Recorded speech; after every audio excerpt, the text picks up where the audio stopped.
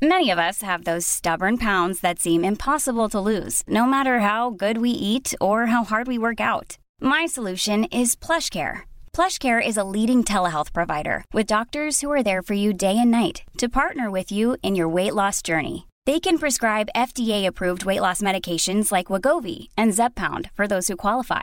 Plus, they accept most insurance plans. To get started, visit plushcare.com/weightloss. That's plushcare.com/weightloss. Hiring for your small business? If you're not looking for professionals on LinkedIn, you're looking in the wrong place. That's like looking for your car keys in a fish tank.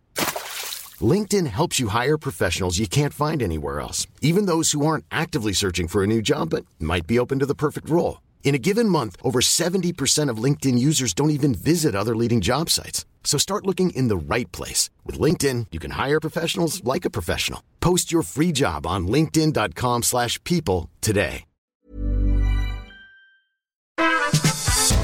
Hello and welcome to the Media Podcast. I'm Scott Bryan. On the show today, Elon Musk has bought Twitter for $44 billion. Rishi Sunak becomes our third Prime Minister in 3 months. What does this mean for our future media policy? Adam Bowie breaks down all of the RAJARs. And in the media quiz, we're covering telly surprises. That's all coming up this week on the Media Podcast.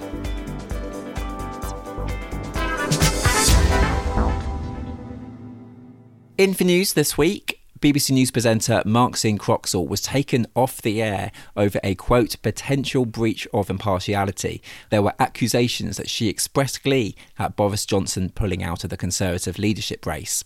Al Jazeera journalists have voted to go on strike over pay, with dates set for November. BAFTA Children's and Young Persons Awards are returning for the first time in 3 years this November. These awards celebrate the breadth and creativity of UK and international programming for children and young people. Nominations include For the Snail and the Whale and the show Dodger. But on today's show, I have two media experts with me to tackle the headlines. Janine Gibson from the Financial Times and James Ball from the Bureau of Investigative Journalism. Hello. Hello, Scott. How are you? Good. I love it that we were giggling like schoolgirls literally 10 seconds ago, and now it's all very restrained again. It was a very meek and grown-up greeting, wasn't it?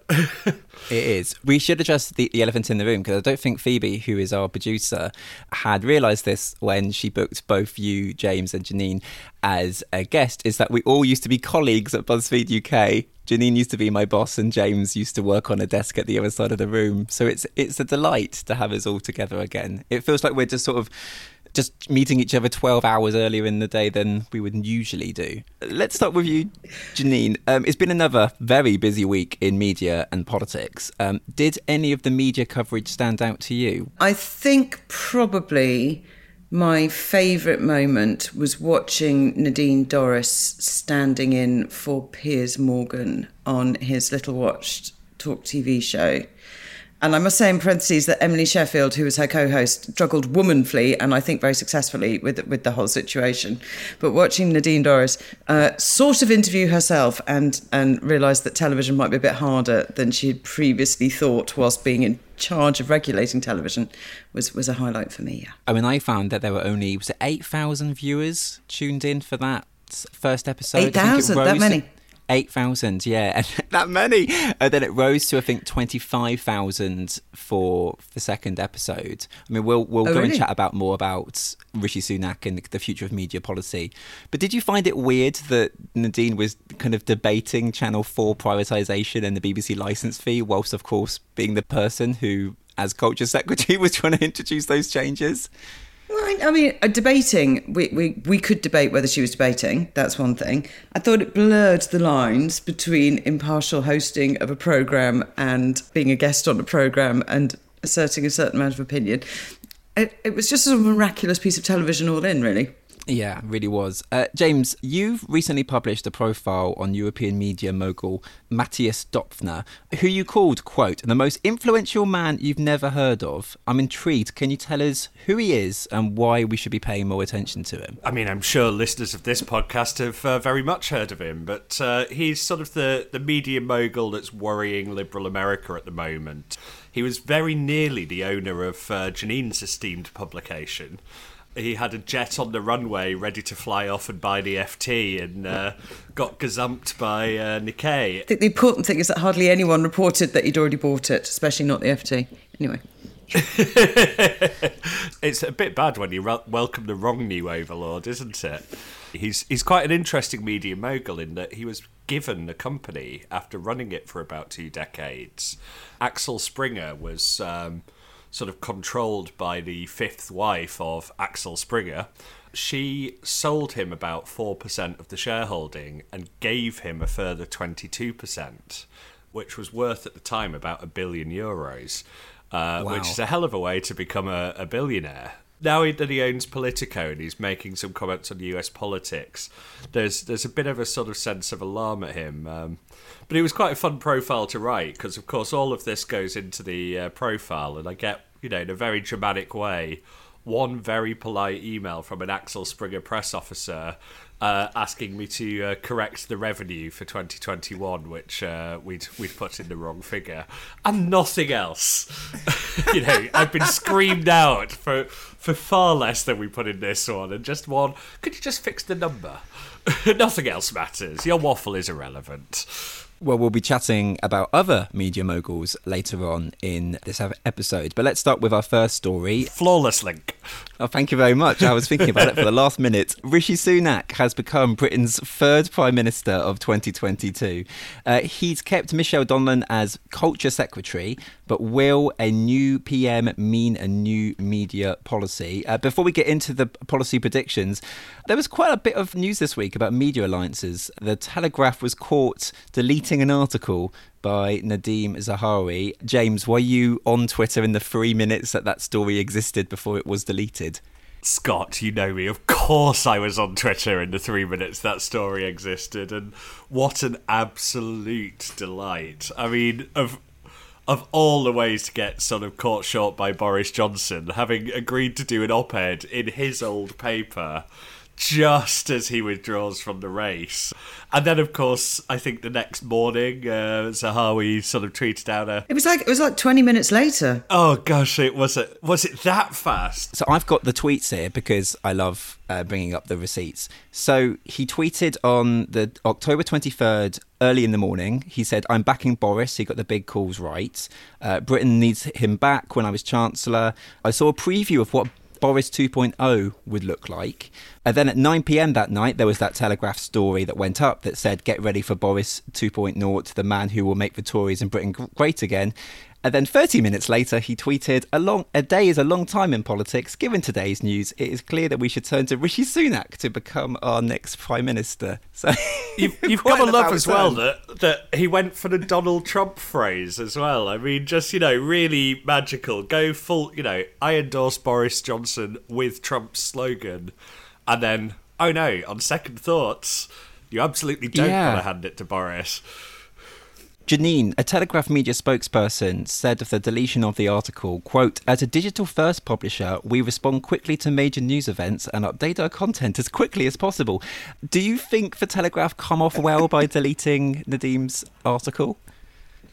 Look, we've all published an article by James Ball in which he's got the numbers wrong and then had to go back in and change them afterwards. We've all been there. You'll be hearing from Carter Ruck. You've just admitted it. So we've all had to use the phrase, had recourse to the phrase, never wrong for long in digital publishing. I was editing on Sunday night. We have slightly earlier print deadlines than other people. Fortunately, we had been incredibly sceptical in the tone of our coverage, and even though the paper had already gone to print, it was sort of okay. But most of 9 till 9:30 was just all of us swearing and then cheering ourselves up considerably whilst looking at the Telegraph and going, well, it could be worse. Nothing disappears from the internet. This is the problem. The second you delete it, you just... Ironically, he handled it more gracefully and acknowledging the facts on his own Twitter feed than the Telegraph did, which is a supposedly sort of, independent publication. He said, oh, well, day's a long time in politics, and shrugged his shoulders because he knew fine well he was not the only person vicar of braying that weekend. But the Telegraph has just gone for this very clumsy erasure, which I don't quite know how they managed to get themselves into that position. Do we know that much about Rishi Sunak's relationship with the press in general? Well, his spokesperson was Allegra Stratton, and then she went to work for Downing Street, and then you'll recall she was filmed laughing about the possibility of parties during the pandemic and had to resign. She was the only person that resigned, but nonetheless she had to resign. I believe she now works for Bloomberg, writes a newsletter. That's quite a complicated relationship with the press, I would say. At least there's no extra factors that complicate it. You know, if, for example, Allegra was married to the political editor of The Spectator, who also wrote a weekly column in The Times, who was an old school friend of Rishi Sunak's and reportedly the best man at his wedding. Best man at his wedding. You would start to get into quite a complicated thing, and so it's a strange coincidence that James Forsyth is in fact all of those things. So he's got a very friendly relationship with some parts of the media. He's never been all that great with the adversarial bits of it. He sort of quite famously got very, very upset when there was coverage of his wife's non-dom status and whether she was sort of taking advantage from that on the UK tax, which, given she changed the basis on which she's paying it, it's clear that she was legally getting some advantage from it. He did seem to think that was an unfair, low-blow personal attack while he was running the nation's finances, notably in charge of the department that collects all of the tax for the country. I sort of feel like he's in for a rough ride with the media as PM if he thought that was a low blow. You know, outside of, you know, those with whom he has very friendly relations, I think he's probably going to have to very, very rapidly develop a much thicker skin than he showed in the Treasury. And I'm not sure that's easy to do. It is a bit rich for the three of us to sit here and go, they're so incestuous. All these political and media people who all know each other, and they're all... given that, as we've just discussed, we've all known each other for years. Yeah. But it is very peculiar, I think, that this government, which has, of course, been in power for 12 years now, has such close ties to the very senior ranks and very prominent ranks of the media which are supposed to cover it independently. We know fine well that when a newspaper like the Mail calls for Liz Truss's toppling, we're about 3 days from it because they basically put her there. It's probably a good thing for Rishi Sunak that he knows the right sort of people, and everybody's terrified at the top ranks of the right-wing leading newspapers that the Tories have stuffed up. Thank you, James. He's probably got a small honeymoon period. But some things have stayed the same. I mean, we still have the same culture secretary. So is there any expectation, Janine, of how media policy might remain the same or change? Or is it a bit too early to say at this point? Don't you think that if you were media policy, you'd just keep really very, very quiet right now and just back quietly out the room going, it's fine, everything's fine here, we're fine. I mean, of every possible thing that is going to hell in a handcart or on fire or plummeting or causing, national destruction, media policy is really, there's not really a problem. I mean, God love her. She did put together, Nadine, quite the basket of mad media measures, but I just can't see any of them happening now. I can't see anything. Michelle's going to have a nice quiet time. She's going to put her feet up and worry about libraries. Because as this is a podcast, it's not a very visual medium. What is the book that you're currently holding, Janine? In temporary accommodation at the moment, and the only thing I found in my flat when I moved in was a copy of Nadine Dorris's #1 bestseller, The Angels of Lovely Lane, and I'm slightly obsessed with Nadine Dorris, and it was just lying here when I walked in, and I thought, she knew. Is this like the 21st century version of A Horse's Head in your bed? You just sort of find Nadine Dorris's book, opening it at random and looking for clues. Imagine.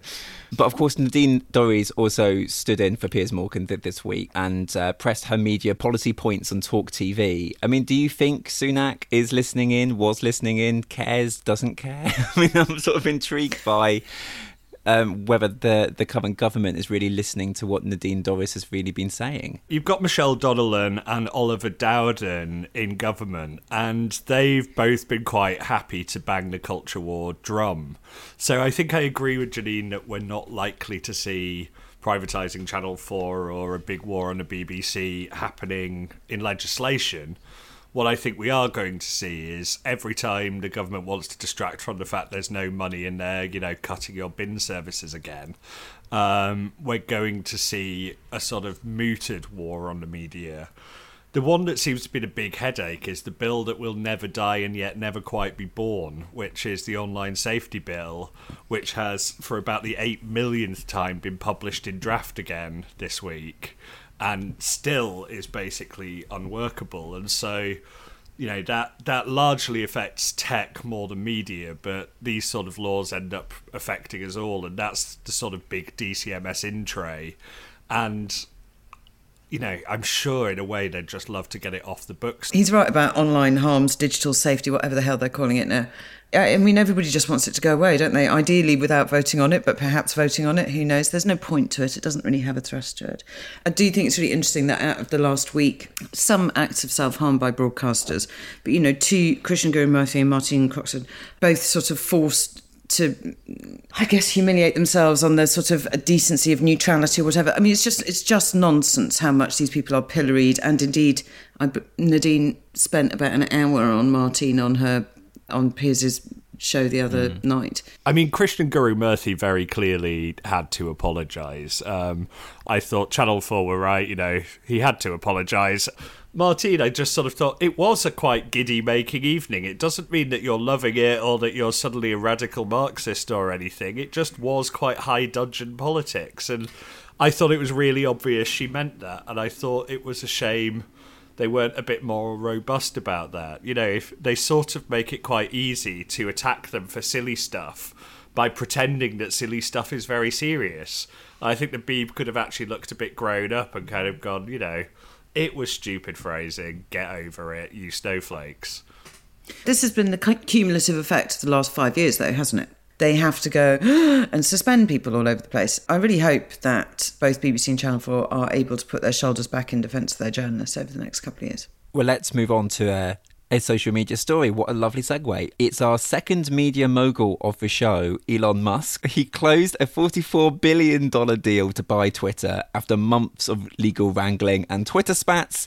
One of his first reported acts was to fire Twitter's chief executive and the financial officer and head of legal and general counsel. James, you were back on the media podcast when all of this began to possibly happen, and you said that there was a 70% chance that Musk's deal would close. I guess this is all quite breaking news. I mean, this has happened pretty much overnight. What do you make of the fact that he's actually bought Twitter? And also, I guess, is it aligning with what your expectations were? I'm really glad that prediction stood up. That would have been completely mortifying if I'd gone the other way. I mean, what's funny is, of course, that there's 4 execs who have been kicked out overnight. That's not as steady as you go first week, Bit worried that he'll have sort of find that, no one's got the key to the safe or he's forgotten how to do payroll. But there's sort of the legal team being kicked out quite so quickly is an interesting one, especially as their rep was actually generally being quite robustly pro-free speech, and they're in the middle of some quite key sort of legal protections for Twitter. Section 230 is going to come under threat if the Republicans take the House and the Senate. There's quite a lot going on, and he didn't have to be quite so melodramatic on day one, but I don't think anyone's too surprised. I mean, as we record this, Elon Musk has just sort of done the ultimate vanity purchase. He's bought a company for $44 billion that's worth at most 20, and given that we're recording this in the middle of a massive crash in tech stocks, possibly 15, he is radically overpaid for it. And all of Twitter's employees will have just had a very nice payment through for their own stock, certainly the ones that vested. So he may find that he loses a lot of the staff that he needs to keep or would want to keep, even if he was wanting to slim it down. I think the big thing in the early sort of few weeks is going to be who's allowed back on. And there's the big obvious one there is Donald Trump invited back to Twitter. And that will be a real litmus test. If it doesn't happen within the next week or two, Republicans are going to very quickly accuse Musk of sort of having feet of clay on free speech.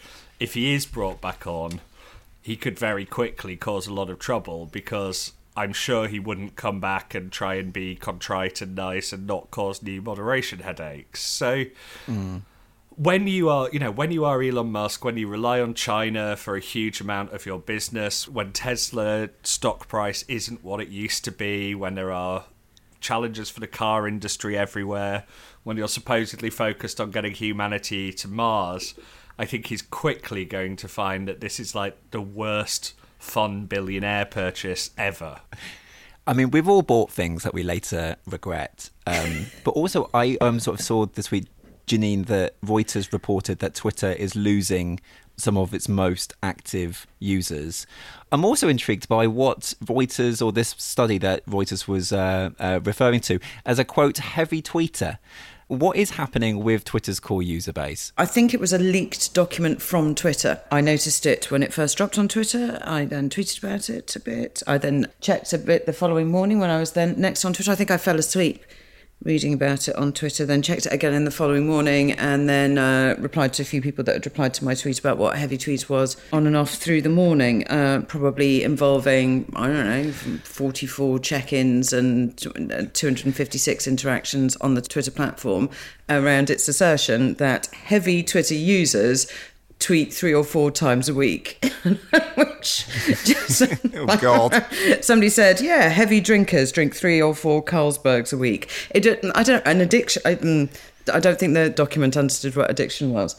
What I also found absolutely fascinating about that document was the analysis. Firstly, that the heaviest users, i.e. the people interested in news and politics, who basically, in any digital publishing operation, a tiny fraction of your users, the very top of the pyramid, constitute the vast majority of the activity on your site, whether it's comments, clicks, whatever. On Twitter, than I think any of the other social media, it's a very, very narrow point at the top. But interestingly, on Twitter, they've all gone elsewhere. So the entertainment, showbiz, celebrity... there was a period when all celebs were on Twitter, and they've all just gone elsewhere. They're on Instagram, whatever. So all of those users have gone to now TikTok, probably via Instagram. But interesting, the news and politics people have also, in the main, or significantly dwindled off. I don't really know where they've gone. I feel like they're all still there, but, that's what the document says. James, you were already saying it a bit earlier in regards to Donald Trump potentially being put back onto the platform or given access to it. Are Twitter's best days in front of it? Does Twitter feel a lot more shaky now? I mean, it's always a bit harder to be the stare into the crystal ball and try to work out what's happening next in media. If you're still on Twitter now, it's because you have a weird codependency with the drama, and the Bird app is the thing you open as the world burns. And on that basis, I think Twitter's about to offer a better service. Yeah, I so actually, rude I think... to subtweet your fellow panellists while the panel is going on. It's so rude. Thanks a lot.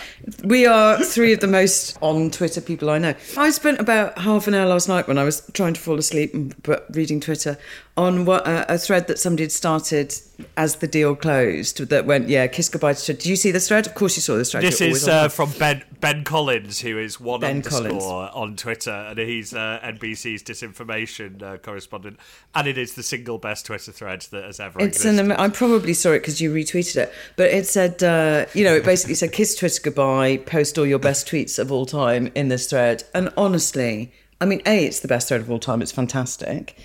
But also it does remind you slightly that it used to be a more creative, more joyous place. I know I sound like an old person, but it is objectively true. It has become a bit of a wasteland. I do blame all the politicians. It does feel like a sort of cross between the PA Newswire, where you post your official statement of regret, and sort of the Hunger Games. I mean, Twitter is obviously fundamentally broken, and James is not wrong that the people that spend too much time on Twitter must likewise be. I assume eventually we'll grow some self-respect and leave it alone. No? Well, you can all follow us on our own respective Twitter handles. You're at James BRUK, is that right? James RBUK. Apologies. Because I have a really common name.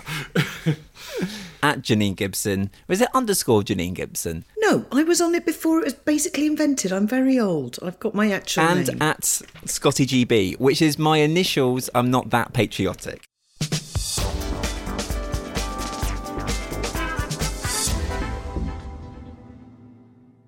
We're now going to take a spin around the latest radio figures. The RAJARs came out this week, and we caught up with our radio trend correspondent, Adam Bowie, for his expert analysis.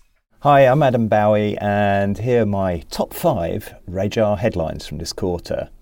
Number 1, radio listening is back above 1 billion hours a week. It briefly dropped below that mark, and historically, radio's always managed to this much listening.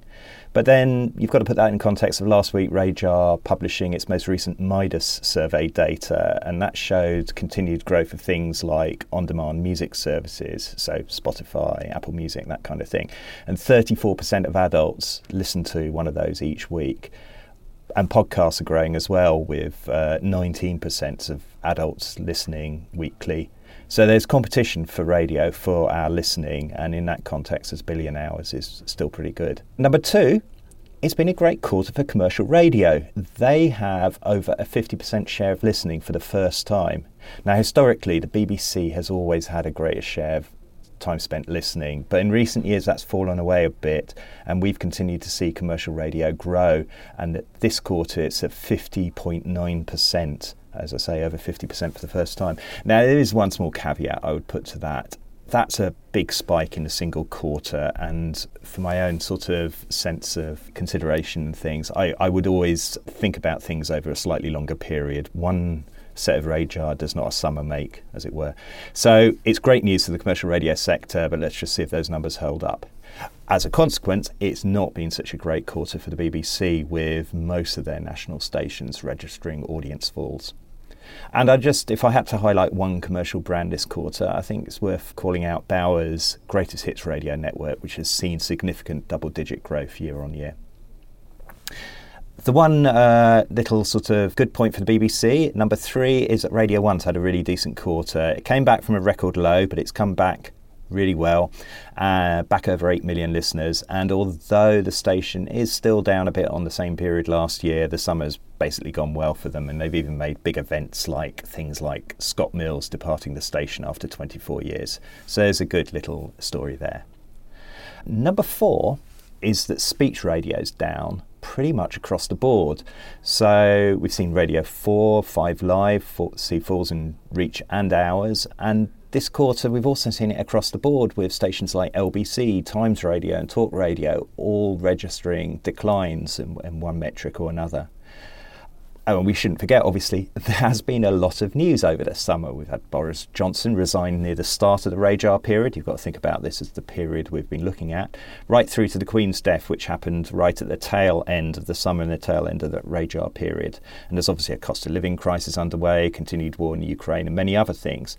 In fact, the only thing we really didn't have this summer was a World Cup, which ordinarily every 4 years you would have expected. We're going to get that next month.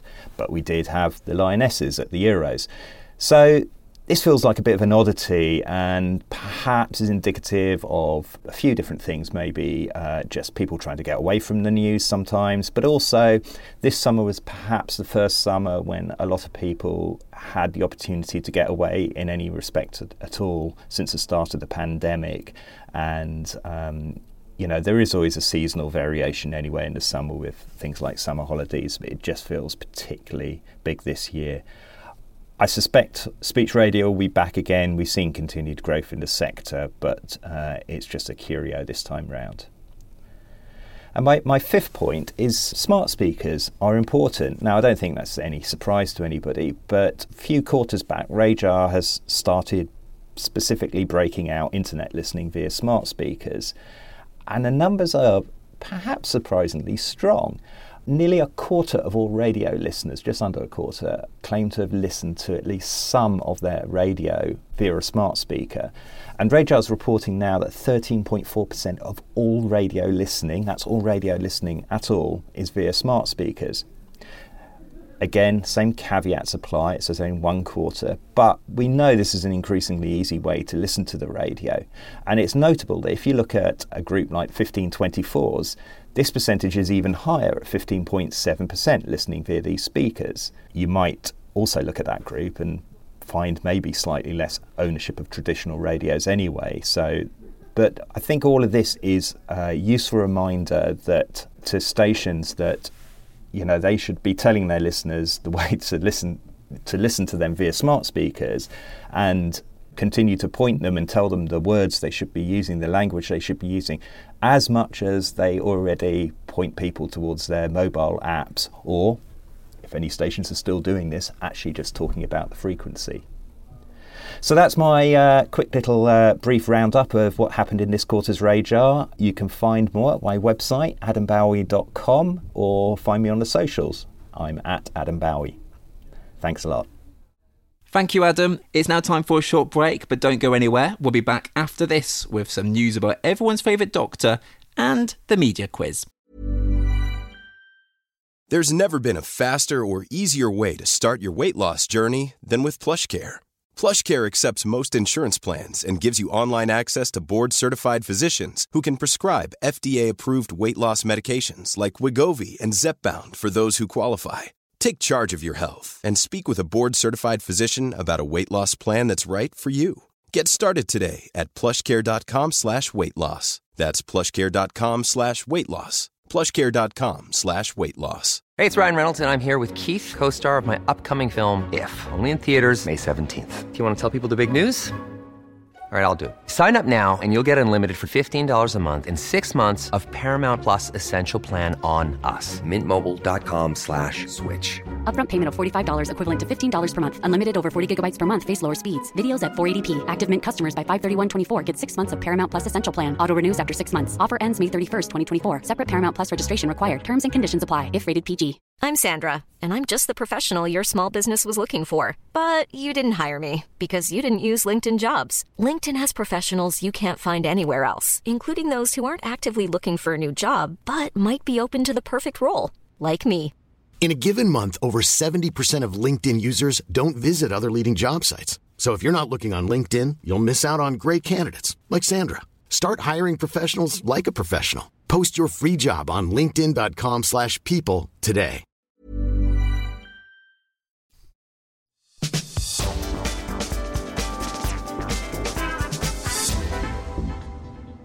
And as if like magic, we are back. And I'm still here with my two marvellous guests, James Ball and Janine Gibson. Let's have a look at some news in brief. This is quite big news. All new seasons of Doctor Who will be streaming exclusively on Disney Plus outside the UK and Ireland. James, are you a big Doctor Who fan? What did you make of this announcement and rebrand? I mean, it was on Netflix, so the shift is not that big, but it's some of the BBC's best IP, even, though it lost 2/3 of its viewers during the most recent era. They're really bagging out the favourites because, David Tennant's back, you've got all of that. The Beeb need the money. This is not about British viewers anymore. This is a huge commercial powerhouse for them, so... if Disney have given them a load of cash, that's great. That helps fund our public service broadcasting. But also at the same time, for those who are in Australia, on the ABC, they're not going to be able to watch it on linear traditional TV anymore because they are coming to the end of their 50-year partnership, which would have normally meant that the Doctor would have been on free-to-air TV. You're now going to have to spend $11.95 to watch it over there. I mean... Janine, do you think that this could damage some of Doctor Who's international numbers, or do you think that linking with a streamer is a good thing for them? Well, linking with a streamer, like any distribution deal, as James said, is a good thing in the sense that it's a revenue property and therefore the numbers are depended on, so they've got to make the money. I suspect that the ABC didn't bother to make the highest bid because the last incarnation has not particularly gelled and hasn't been particularly compelling in ratings terms. That said, even when you have Stephen Moffat, Matt Smith, the sort of, one of the great eras of Doctor Who, and Jane Tranter, who's the BBC exec, who's really masterminded this the Doctor Who, modern Doctor Who, in the US, trying to grow this property in the US outside of its traditional core sci-fi nerdy fan base. And they filmed several episodes in America. They had a really big push. Do you remember when Matt Smith was the Doctor?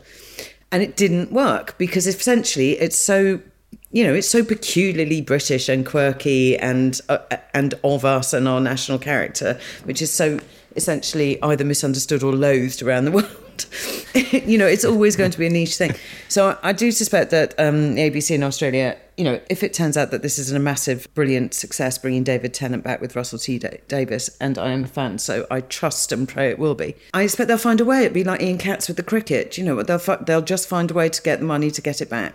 We all get very overexcited about rights deals these days. So would that be Channel 4 boss and former colleague of 2 out of the 3 of us, Ian Katz? I was not best man at his wedding. But I also just think that it's rather interesting in terms of being able to create a global buzz, isn't it? The fact that if you have a show that debuts in every country on a certain platform at the same time, rather than being sort of distributed over weeks, months, years over different channels, it can create a global talking point. But I guess the liability can be, as you were rightly pointing out, Janine, earlier in regards to its last big push in America, if it doesn't work, it can just sort of disappear very quickly in the world of streaming. It can easily get lost. And with dramas, that idea of simultaneous coming together is actually really vanishing now. Really, really vanishing. My kid and I sat down to watch the regeneration of Doctor Who, and we watched an hour of the previous episode of Doctor Who by accident because we hadn't watched it, and it was next up on iPlayer, and we got to the end of it, and I was like, where the hell is David Tennant? But, we were 3 days later. I don't know. It doesn't really matter anymore. My word. And we're staying on the topic of TV in this week's media quiz. So let's dive in. It's a game of TV surprise. I have 3 questions about 3 surprising telly appearances or announcements this week. Of course, me being a TV geek. If you know the answer, buzz in with your name. So, Janine, you will say... Janine. Brilliant. And no? James, you will say... The contempt with which you said that. And James, you will say... James. Thank you very much. Right, who made a special guest appearance on Repair Shop this week? James. King Charles III. Yes, to mark the BBC centenary, the episode featured His Majesty bringing in a broken vase and clock. Is that not the show where they, you bring in something and then you get all upset about it and then they repair it for you and then it's all heartwarming? Why does a king get his stuff repaired for free by the BBC? What? I mean... Because he's only worth half as much as the Prime Minister. That is quite funny, then. Okay. What I love about the Repair Shop is that I go down and I watch this show with my parents when I see them, and they have never made it to the end of an episode of the Repair Shop when I'm with them where they are still awake at the end of the programme. They both just pass out to it every single week without fail, and it's an absolute delight. And I say to them, oh, it was great when they restored Blatt. Let's make up something. And they would be like, oh yeah, that was a great part of the episode, not realising that they had been asleep. The Doctor regenerated this week. Who did Jodie Whittaker turn into? James. David Tennant. David Tennant. I get the point for that. I buzzed. Well, no, I'm giving that to Janine to make it, tension and drama. I'm taking this to judicial review. Just this media quiz is the patriarchy because women don't shout their own names. They just want to... James obviously is very happy and comfortable with shouting his own name. That's not how I exist in the world, so... It's one apiece, so it's all to play for, and this is the final one. Which broadcasting legend had to issue a clarification on Twitter after a fake number 10 tweet suggested that she was, quote, Secretary of State for Cruise Ships and Entertainment? James. It's Jane, what's her name, isn't it? Is it Jane McDonald? I was going to guess Jane McDonald. Jane McDonald. Oh, it's a draw because I got the surname. Okay, I'll do that. That's very left-wing of us. It is a very good tweet as well. Someone had mocked her into a number 10 announcement, and then she tweeted the image and said, quote, "This is hilarious. A number of people have got in touch to congratulate me on this, just to confirm that it isn't real. Someone put this on social media as a joke." God love you, Jane. Well, I guess this winner, it's I think a first time in all 201 episodes of the Media Pod. It is a draw. But there we go. Either of you have got anything to plug? James, you've got the New Conspiracist podcast. Who have you had on that recently? We have, on Monday, we have a very special episode with James O'Brien. We've had excellent range of guests. It is newconspiracist.com or wherever you get your podcasts. And Janine, obviously, assistant editor of the FT. So anything from the FT that you're very proud of and want to talk about more at the moment? I don't really believe in plugging. It's rather graceless, but I do think everybody should read Ruler's Lunch with Elon Musk because it's just funny and relevant and it'll make you happy. I will tweet it, probably. Are there any accessible digital FT products for those who don't want to pay? Oh, do you know what there is? There's an app called The Edit that you can get at a low, low price where you can read the highlights of FT journalism on a daily basis for much less than the normal premium subscription rate. That's available on the App Store. Thanks, James. What I loved was that you said you weren't keen on plugging, and then you gave the pluggiest of all plugs I have ever heard. Thank you so much for sticking with us. We hope that you enjoyed today's show. There are 3 simple things you can do to support the team so we can keep bringing you the media news and the media podcast each and every week. You can become a patron of the show at patreon.com/mediapod. You'll be able to access an archive of all of the interviews and media experts that we've had on this show over the years, all 201 editions. That's patreon.com/mediapod. And of course, if you do not have any spare change, don't worry. Tell us your colleagues about this show on Twitter and LinkedIn. And of course, you can follow us to hear new episodes when they drop on your podcast app of choice. Subscribe at podfollow.com/The Media Podcast. My name's Scott Bryan. You can follow me at ScottyGB. Thanks very much for listening. The producer was Phoebe Adler-Ryan with support from Matt Hill, and it was a Rethink audio production. We'll see you next week.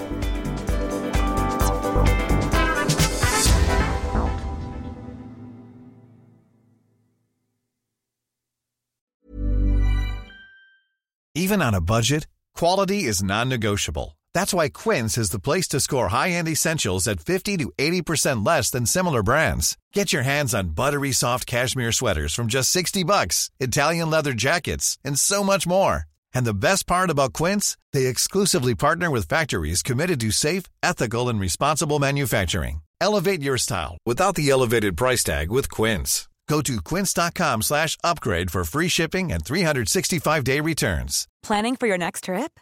Elevate your travel style with Quince. Quince has all the jet-setting essentials you'll want for your next getaway, like European linen, premium luggage options, buttery soft Italian leather bags, and so much more. And is all priced at 50 to 80% less than similar brands. Plus, Quince only works with factories that use safe and ethical manufacturing practices. Pack your bags with high-quality essentials you'll be wearing for vacations to come with Quince. Go to quince.com/pack for free shipping and 365-day returns.